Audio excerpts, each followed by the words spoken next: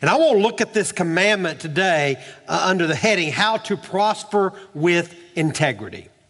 How to prosper with integrity.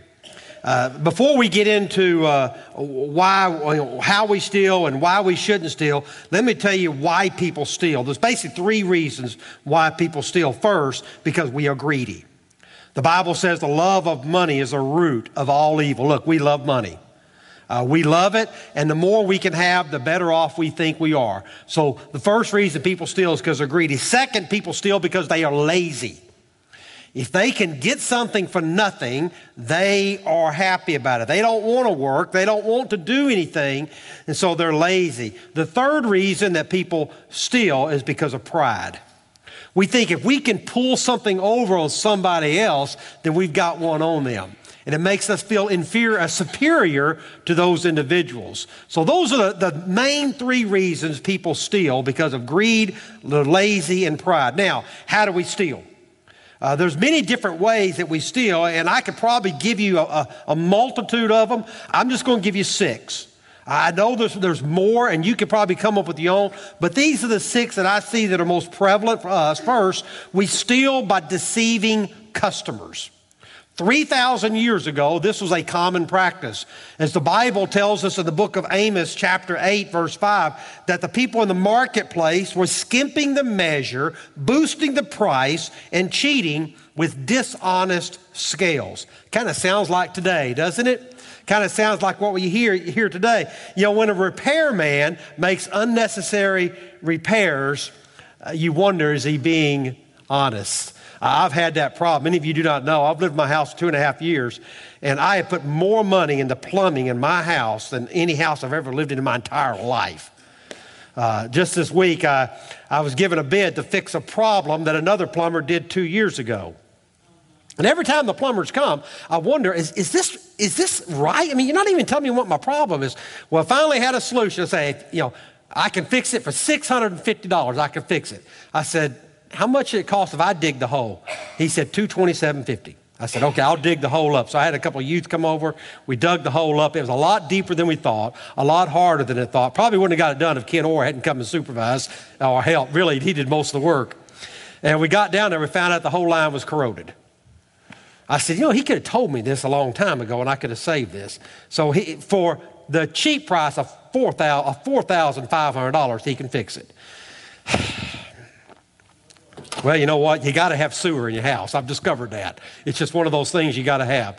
But I couldn't help but wondering in the back of my mind, have these repairmen been doing unnecessary repairs to my house? I couldn't help but think that. When a doctor orders tests that you may not really need, guess what? He's deceiving his customers. When a salesman skips over the fine print, he's deceiving his customers. Or listen to this one. When you sell a car to somebody and you don't tell them all the problems you have with the car, guess what? You're deceiving a customer. We deceive people. That's how we steal. Second, we steal by defrauding employers. I'm not just talking here about employee theft, where you pad an expense to get a little bit more money, or when you take home supplies that don't belong to you from the office. I'm talking about when you waste time at work. You know how it works, and maybe you don't do it now because most of you are probably not employed, but you come in late, you leave early, you take 3 coffee breaks during the day, and you take an extra long lunch. By the time it's over, there's not a lot left for you to work. But they're paying you to work. You know what we call that? That's called defrauding your employer. Taking advantage of the employer. Those people that they say, well, I'm going home early to make up late for coming in late. That's the way that. So we defraud them when we do such things. Third, we steal by delaying payments. Leviticus chapter 19, verse 13 says, "Do not hold back the wages of a hired man overnight." If there's someone whom you owe money, don't say the check's in the mail. Don't do that. You're defrauding that individual. You're delaying the payments to that individual. I used to have this happen to me all the time when I was a contract surveyor. We would come in every day and we'd write an invoice for the work that we did. And at the end of the week, we'd send in that invoice to all these different individuals. And we send it in expecting them to pay us. Now, we were paying our men weekly. And we would not get paid for those bills for 2 to 3 months down the line. And what they were doing, they were getting paid for their job, and then they were supposed to give us a portion of that money, but they were holding our money and drawing interest off of our money, and we were having to use our own money to pay our men, to pay for our supplies. That is not right. That's the delaying payments. You see, the strategy says, I will bill my customers immediately, and then I'll pay my bills in 160 days, and I will use their money to make interest on their money. Listen, it's their money. You don't have a right to make interest on their money. Pay the bill. Get it paid on time. We use their capital to make more money for ourselves. Listen, you're not all bankers, okay? You can't all use somebody else's money to make money. We are not to delay in our payments. It's their money, and they have a right to make a profit on their money. Fourth, we steal by defaulting on loans. Psalm 37 verse 21 says, the wicked borrow and do not repay. Some people have no intention of paying back something that they borrow. You know who the worst people are? Family members. Family members are the worst about giving loans to. If you loan money to a family member, you might as well say, I'm not expecting it back. And tell them that. He said, hey, look, I'm doing this because I love you. You're my family member. You know, if you pay me back, that's great. If you don't, that's okay. There's not going to be a problem between you and me. Family members are the worst. And I'm not just talking about bankruptcy here. That's not what I'm talking about.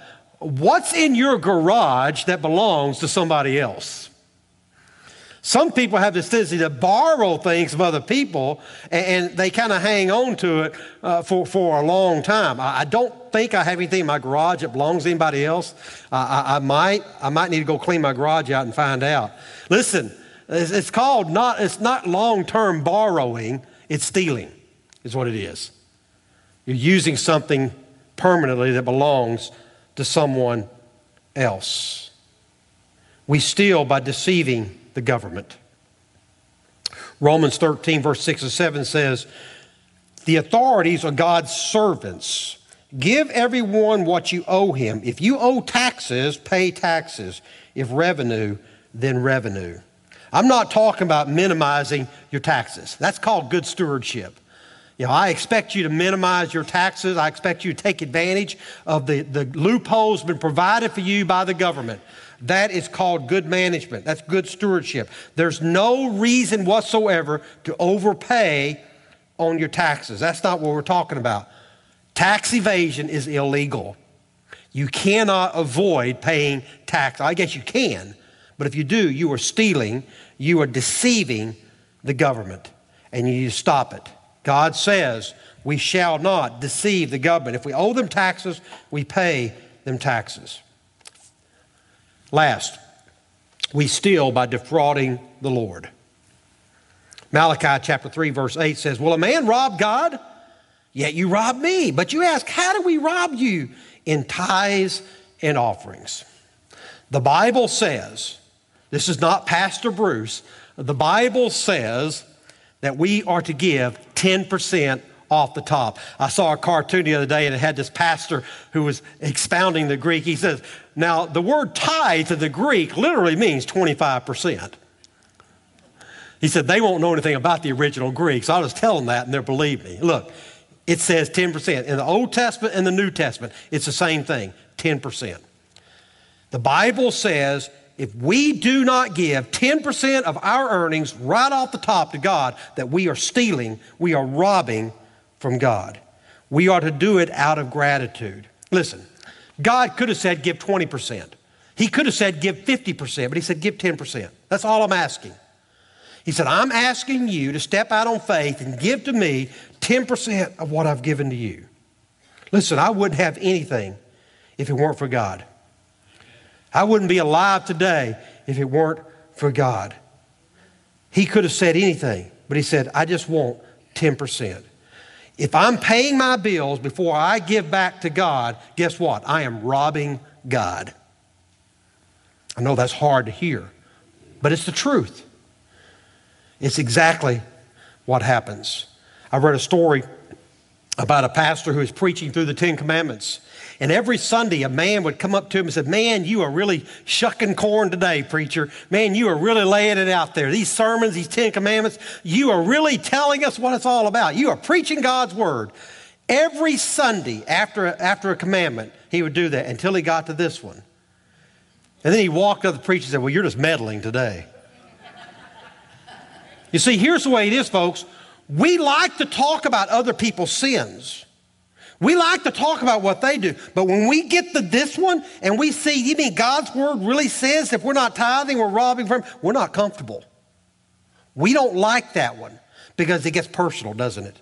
It begins to affect our life. It begins to affect us in a real way. We love to hear about other people's sins and other people's problems. And we're all saying, amen, preacher. Let them have it, preacher. And then we go, oh, wait a minute. He's talking to me. And instead of saying amen, we say, oh, me. Oh, me. We don't like it when we realize I'm breaking the 8th commandment because I'm not tithing. We don't like it. When you pay your bills before you pay God and you have nothing left over the end of the week, guess what? You are using stolen money to pay your bills. Plain and simple. That's what God's word says. Those are the reasons how we steal. Deceiving customers, defrauding employers, delaying payments, defaulting on loans, deceiving the government, defrauding the Lord. So why should I be honest? Why should I look at this verse that says you shall not steal? Maybe it should say you shall be honest in your dealings with individuals. You should be honest because you are being watched. You should be honest because you're being watched. You're being watched by God. Think of it this way. If you knew that everything you did, you were being watched, would you do it? If you knew that you were being watched in that transaction or that in your methods of stealing, would you actually do it? Probably not. Probably not. You know, on the back of the dollar bill, if you look on the back of the dollar bill above the pyramid, there's an eye above the pyramid. You know why that eye is put there? It was put there because the government wanted you to know that every transaction you do, God is watching you. God is watching you. I don't know why they didn't put them on a 5 or a 10 or a 20, but it's on the dollar bill. Maybe because it's the one most readily transferred between people. God is watching you. But see, here's what happens. Satan comes along and says, nobody's watching. Nobody's looking at you. It's okay. You can take that. It's owed to you. Your employer's not being right with you. Your employer's cheating you out of that. It's okay. Nobody is noticing what you do. Here's the thing. The most important person in the world knows, and that's God. And someday the Bible says that we will stand before God and give judgment. He will give judgment on every transaction, everything we've ever done. Job chapter 34, 21 to 22 says this, his eyes are on the ways of men. He sees their every step. There is no dark place, no deep shadow where evildoers can hide. Nothing escapes God's vision. You can fool people. You might even be able to fool the government. You might be able to fool the insurance company, but you cannot fool God. And someday you will have to stand and give an account for what you did. Not only are you being watched by God, but you're being watched by others. The Bible says, do your good works before men, that they may, let your light shine before men, that they may see your good works. The Bible says that we are doing work before people. We're doing it, shining a light on what we believe and what we think. There are people that you may work with, people that you may live around, people that you may hang around with, that they may not like your personality. They may disagree with your faith, but they should always respect your integrity. Always. The way you behave, the way you handle yourself will be a testimony to those individuals. And your integrity should always point them to God and not to someone else. So you should be honest because you're being watched. You should be honest because you will reap what you sow. Galatians chapter 6, verse 7 says, don't be deceived. A man reaps what he sows. This is what we call the law of the universe. Look, if I plant corn seeds, I'm going to grow corn, not potatoes. If I plant apple seeds, I'm going to grow an apple tree, not peaches. No matter how much I wish it was a peach tree, it would never be a peach tree. You are going to reap whatever it is you sow. If you sow bad character, you're going to reap bad character. That's just the way it is. If you are one out there constantly sowing seeds, stealing, that is what you're going to reap. Whatever you give out in life is what you are going to get back. If you cheat others, guess what? You're going to be cheated. If you take advantage of others, they're going to take advantage of you. But the opposite is true as well. If you treat everything honestly and you do right and you don't steal and you don't rob and you don't cheat individuals, the Bible says that God's going to bless you. He'll bless your life in those ways. So you should be honest because you will reap what you sow. Third, you should be honest to protect your character. Nothing will damage your character more than being dishonest. Proverbs 10, verse 2, in the Today's English Version says this, wealth you get by dishonesty will do you no good, but honesty can save your life. The Bible says that Satan is a thief. He is the prince of thieves. He is the father of thieves. And Jesus said, the thief comes to kill and destroy, but I have come that you might have life. Satan's a thief, but God is always truthful. Satan is dishonest. God is always honest. Every time I make a decision to steal, whatever that might be, I'm choosing to side with the devil because he is the prince of thieves. He is the father of thieves. The devil wants you to steal. Hear me on this. The devil wants you to steal because every time you steal, you begin to look a little bit more like him. That's why God says, I want you to look more like me. I want you to be honest in everything you do because I want you to look more like Christ. I want you to look more like me than I want you to look like the devil. Every decision you make, you're either becoming more like God or you're becoming more like the devil. Every decision you make. The question is, which one do you want to become? You want to become like God or you want to become like Satan? Fourth, you should be honest because God will reward your honesty. He will reward your honesty in this life and he will reward your honesty in eternity. Proverbs 28 verse 20 says, a faithful man will be richly blessed, but one eager to get rich will not go unpunished. Jesus said, if you're honest and you live an honest life, then you'll have a full and you'll have a happy life. But if you are dishonest and you're doing these type of things, all those problems that you bring in your life, you're eventually going to be punished for them. There aren't a lot of get-rich schemes out there, but God has a word about get-rich schemes. He says, don't be stupid. Don't be foolish. You don't normally make money by a get-rich scheme. You make money you get wealth by little, investing properly, being patient, and allowing it to develop over time. That's the way you get wealth. You do it that way. And the greatest rewards you're ever going to have are going to be in eternity.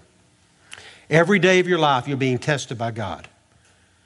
You didn't know that, did you? But God's throwing out these tests.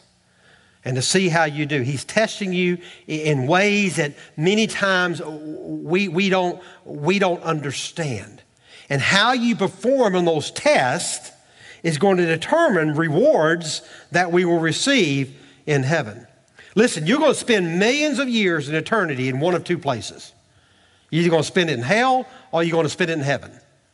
And the way you pass the test here on earth is going to determine where you're going to spend eternity. When I get there, how do I know what rewards or what responsibilities I'm going to get? I'm not talking about your salvation. I'm talking about the rewards that you get in heaven. God is testing you in three ways. Here they are: through trials, through temptation, and through your treasures. Trials, temptations, and your treasures. He's testing you. How are you going to do in these trials? How are you going to do with temptations? How are you going to do with your treasures? God is doing that because I want to see what's important to you. I want to see how you respond to these things in your life, to the trials, to the temptations, and to the treasures. I want to see how you respond. And somewhere over in Luke chapter 16, Jesus said, whoever is dishonest with very little will also be dishonest with much.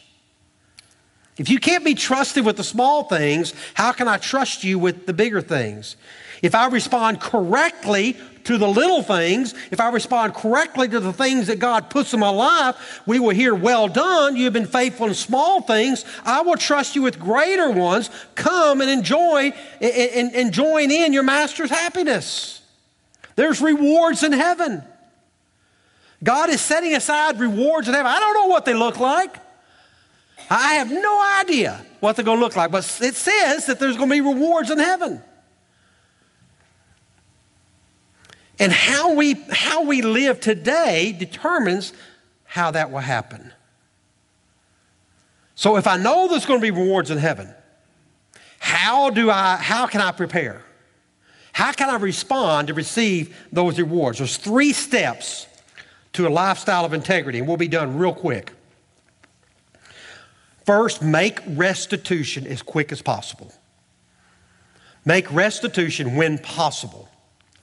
Probably no greater story in the Bible to illustrate this than the story in Luke chapter 19 of a wee little man. You've heard the story of a man by the name of Zacchaeus. Zacchaeus was a man of short stature. He was a tax collector. And every time you hear the word tax collector, it's boo hiss in the crowd. You see, there's 3 levels of people in society. There's Gentiles, sinners, there's Jews, there's Gentiles, sinners, tax collectors. They're below sinners.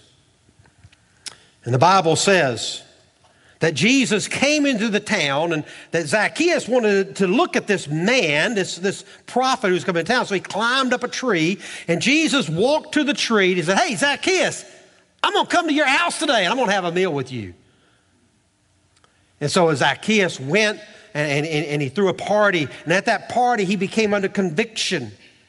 And he said, I want to be a follower of Christ. I want to do what God would have me to do.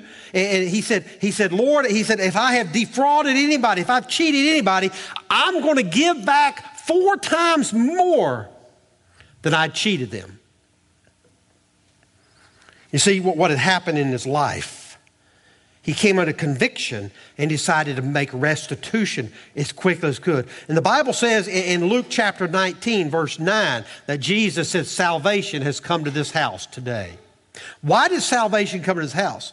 Because Zacchaeus, hear me on this, Zacchaeus' actions proved that he was genuinely saved.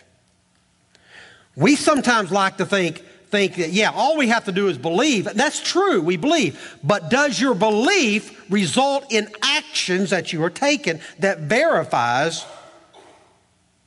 that you truly are saved? Works did not save him, but his works verified that he indeed was saved.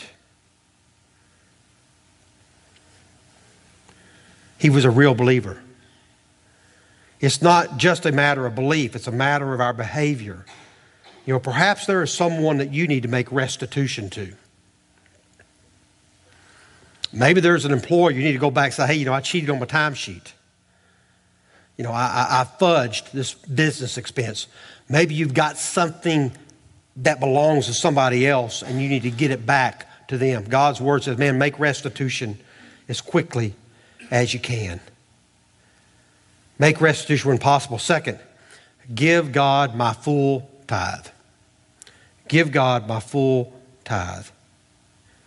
Is it right for a person to cheat God? Malachi chapter 3 verse 10 says, bring the whole tithe into the storehouse, that there may be food in my house. Test me in this, and see if I will not throw open the floodgates of heaven and pour out so much blessing that you will not have enough room for it. Did you know the Bible has more promises about giving than any other thing in the Bible? Because money is the number one competition for God. You either love God or you love money.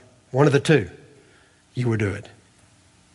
Where does it say we ought to bring it? It says bring it to the storehouse. In the Old Testament times, the storehouse was the temple. It's their place of worship.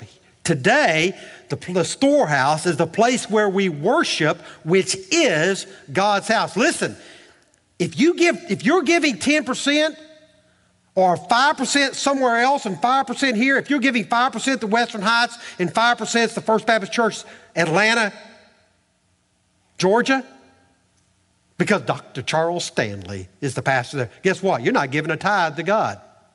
I'll guarantee you, Dr. Charles Stanley is not going to bury you. Dr. Charles Stanley is not going to attend your funeral. First Baptist Atlanta is not going to have anything to do with your memorial service. I doubt very seriously they even know that you're gone. Oh, I am meddling now, am I not? See, I know how many people say, well, you know, we come to Sunday school, but we get our preaching from Charles Stanley. I said, you know what? There's a thing now called DVR. DVR it. Record it. He'll be on another time too. Trust me, he's on all the time. But I don't want to bash Charles Stanley. What I'm trying to make a point is that many people, when we give some to this church, some to that church, some to that church, that's not what the Bible says. It says bring it to the local storehouse. Why? So there may be food in my house. There may be food in God's house. There may be money in God's house so that God's house could do ministry to the people around. Like I said, if I'm not tithing, I'm paying my bills with stolen money. If I'm not tithing, I am ripping off God. And one day, I will give an account for the way that I used God's money appropriately. If you are going to start tithing, start today. What if I said, you know, I've made a decision. I'm going to stop stealing next month. No, if I'm going to stop stealing, I'm going to start today. Don't sit there and say, I'll start giving to God next month. No, you want to give to God now. Why? Because you don't want to be guilty of stealing from God. Now, some people say, well, tithing is Old Testament, preacher. So are the 10 Commandments. Are you going to stop doing them? Well, you know, it says we shouldn't murder. Oh, that's Old Testament, preacher. That means we can go out and murder now. Why? Because we're saved by grace and not by the law. We're not going to stop doing the 10 Commandments because they're Old Testament. Why do we suddenly say, well, you know, tithing's Old Testament? Should we do less under grace than we do under the law? The way I understand it is that under grace, we do more than we ever did under the law. Because under the law, you're earning your salvation. Under grace, you're thanking God for your salvation.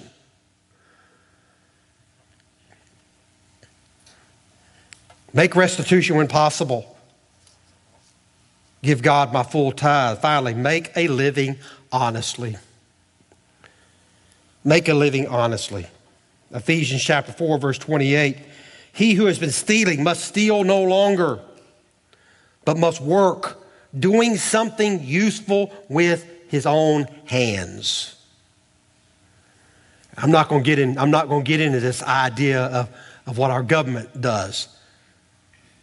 You know, but if you're receiving money for doing nothing, in the Bible, you know what they call that? They call that dishonesty. They call that stealing. But I know I'm really meddling now. You ought to live your life. Everything you do is if God is your boss and you're working for the Lord. So everything you do takes on a different significance. There may be somebody else paying your salary. There may be somebody else giving you money. But you need to live your life as if you're working for the Lord. Somewhere in the book of Revelation, I can't remember exactly where it is, and it may not be worded exactly like this, but it says that no dishonest person will be allowed into heaven. Wow. No dishonest person will be allowed in heaven. You know what? I look around this room, there's none of us stand a chance. Not one of us. I don't stand a chance of getting into heaven. You know what? Because I have been dishonest in my life. So what do we do? What do we do? If no dishonest person can get in heaven, what do we do? We come to Jesus. We have a come to Jesus meeting. We come to Jesus and say, Jesus, I have no way of getting into heaven unless I come to you. And Jesus said, that's why I came. That's why I came, is to give you an access to heaven, to give you a way to get into heaven. And so what you have to do is you have to understand that Jesus came to pay the price for your sins that you could not pay for yourself. You need to come to him and say, Lord Jesus, I've been dishonest in my life. I've defrauded people. I've deceived. I've stolen from you and I've stolen from others. God, I don't have a chance to get into heaven. But Lord Jesus, I come to you today, and today I want to make you Lord of my life. Today I want to give my life to you and ask you to forgive me for everything I've done and help me to live a new life. The Bible says that Jesus came to give life to the fullest. And say, today, Lord Jesus, I commit my life to you.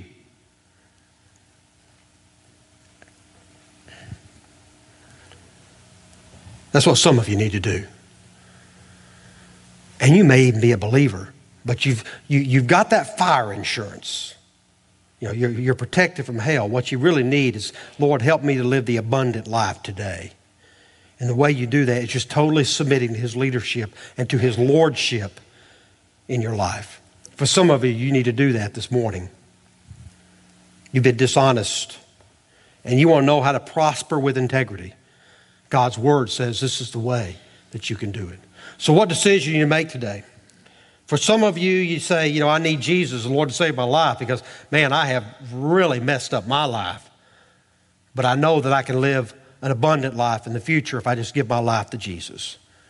For others of you, you're a follower of Jesus. Listen, the nation of Israel were followers of God, but they rebelled, and God still loved them. I want you to know, if you're a follower of Jesus Christ and you're still messed up, I want you to know God still loves you. He will not take away his sonship or daughtership upon you. I always tell people it goes this way. Before you come to Jesus as Lord and Savior of your life, Jesus is your judge. God is your judge. Once you accept Jesus Christ as Lord and Savior of your life, God then becomes your loving Father. You might disappoint him. You might let him down. You might do some things that don't necessarily honor him, but he's still your Father and he loves you. Loves you. So some of you need to recommit your life to him and say, you know, I'm a believer, but I've kind of messed up. I want to live for you today. For others of you, maybe you need a church home. A place to say, you know, I need to be a part of a church home where I can be accountable. You know, I can be discipled. I can be disciplined, but also where I can serve others and be served by others. I know a great church you could be a part of. And it's not down the street. It's right here at Western Heights. We would love to have you be a part of this fellowship of believers. We can tell you how to do that. Kip's going to come and lead us in a song. Marilyn and Cassie will come and play. Josh is going to come forward, and Marcy's going to come over here. We'll be here to pray with you, to counsel with you, to offer any advice or any wisdom we can. Whatever decision God is leading you to make, I'm going to invite you to come as we stand together.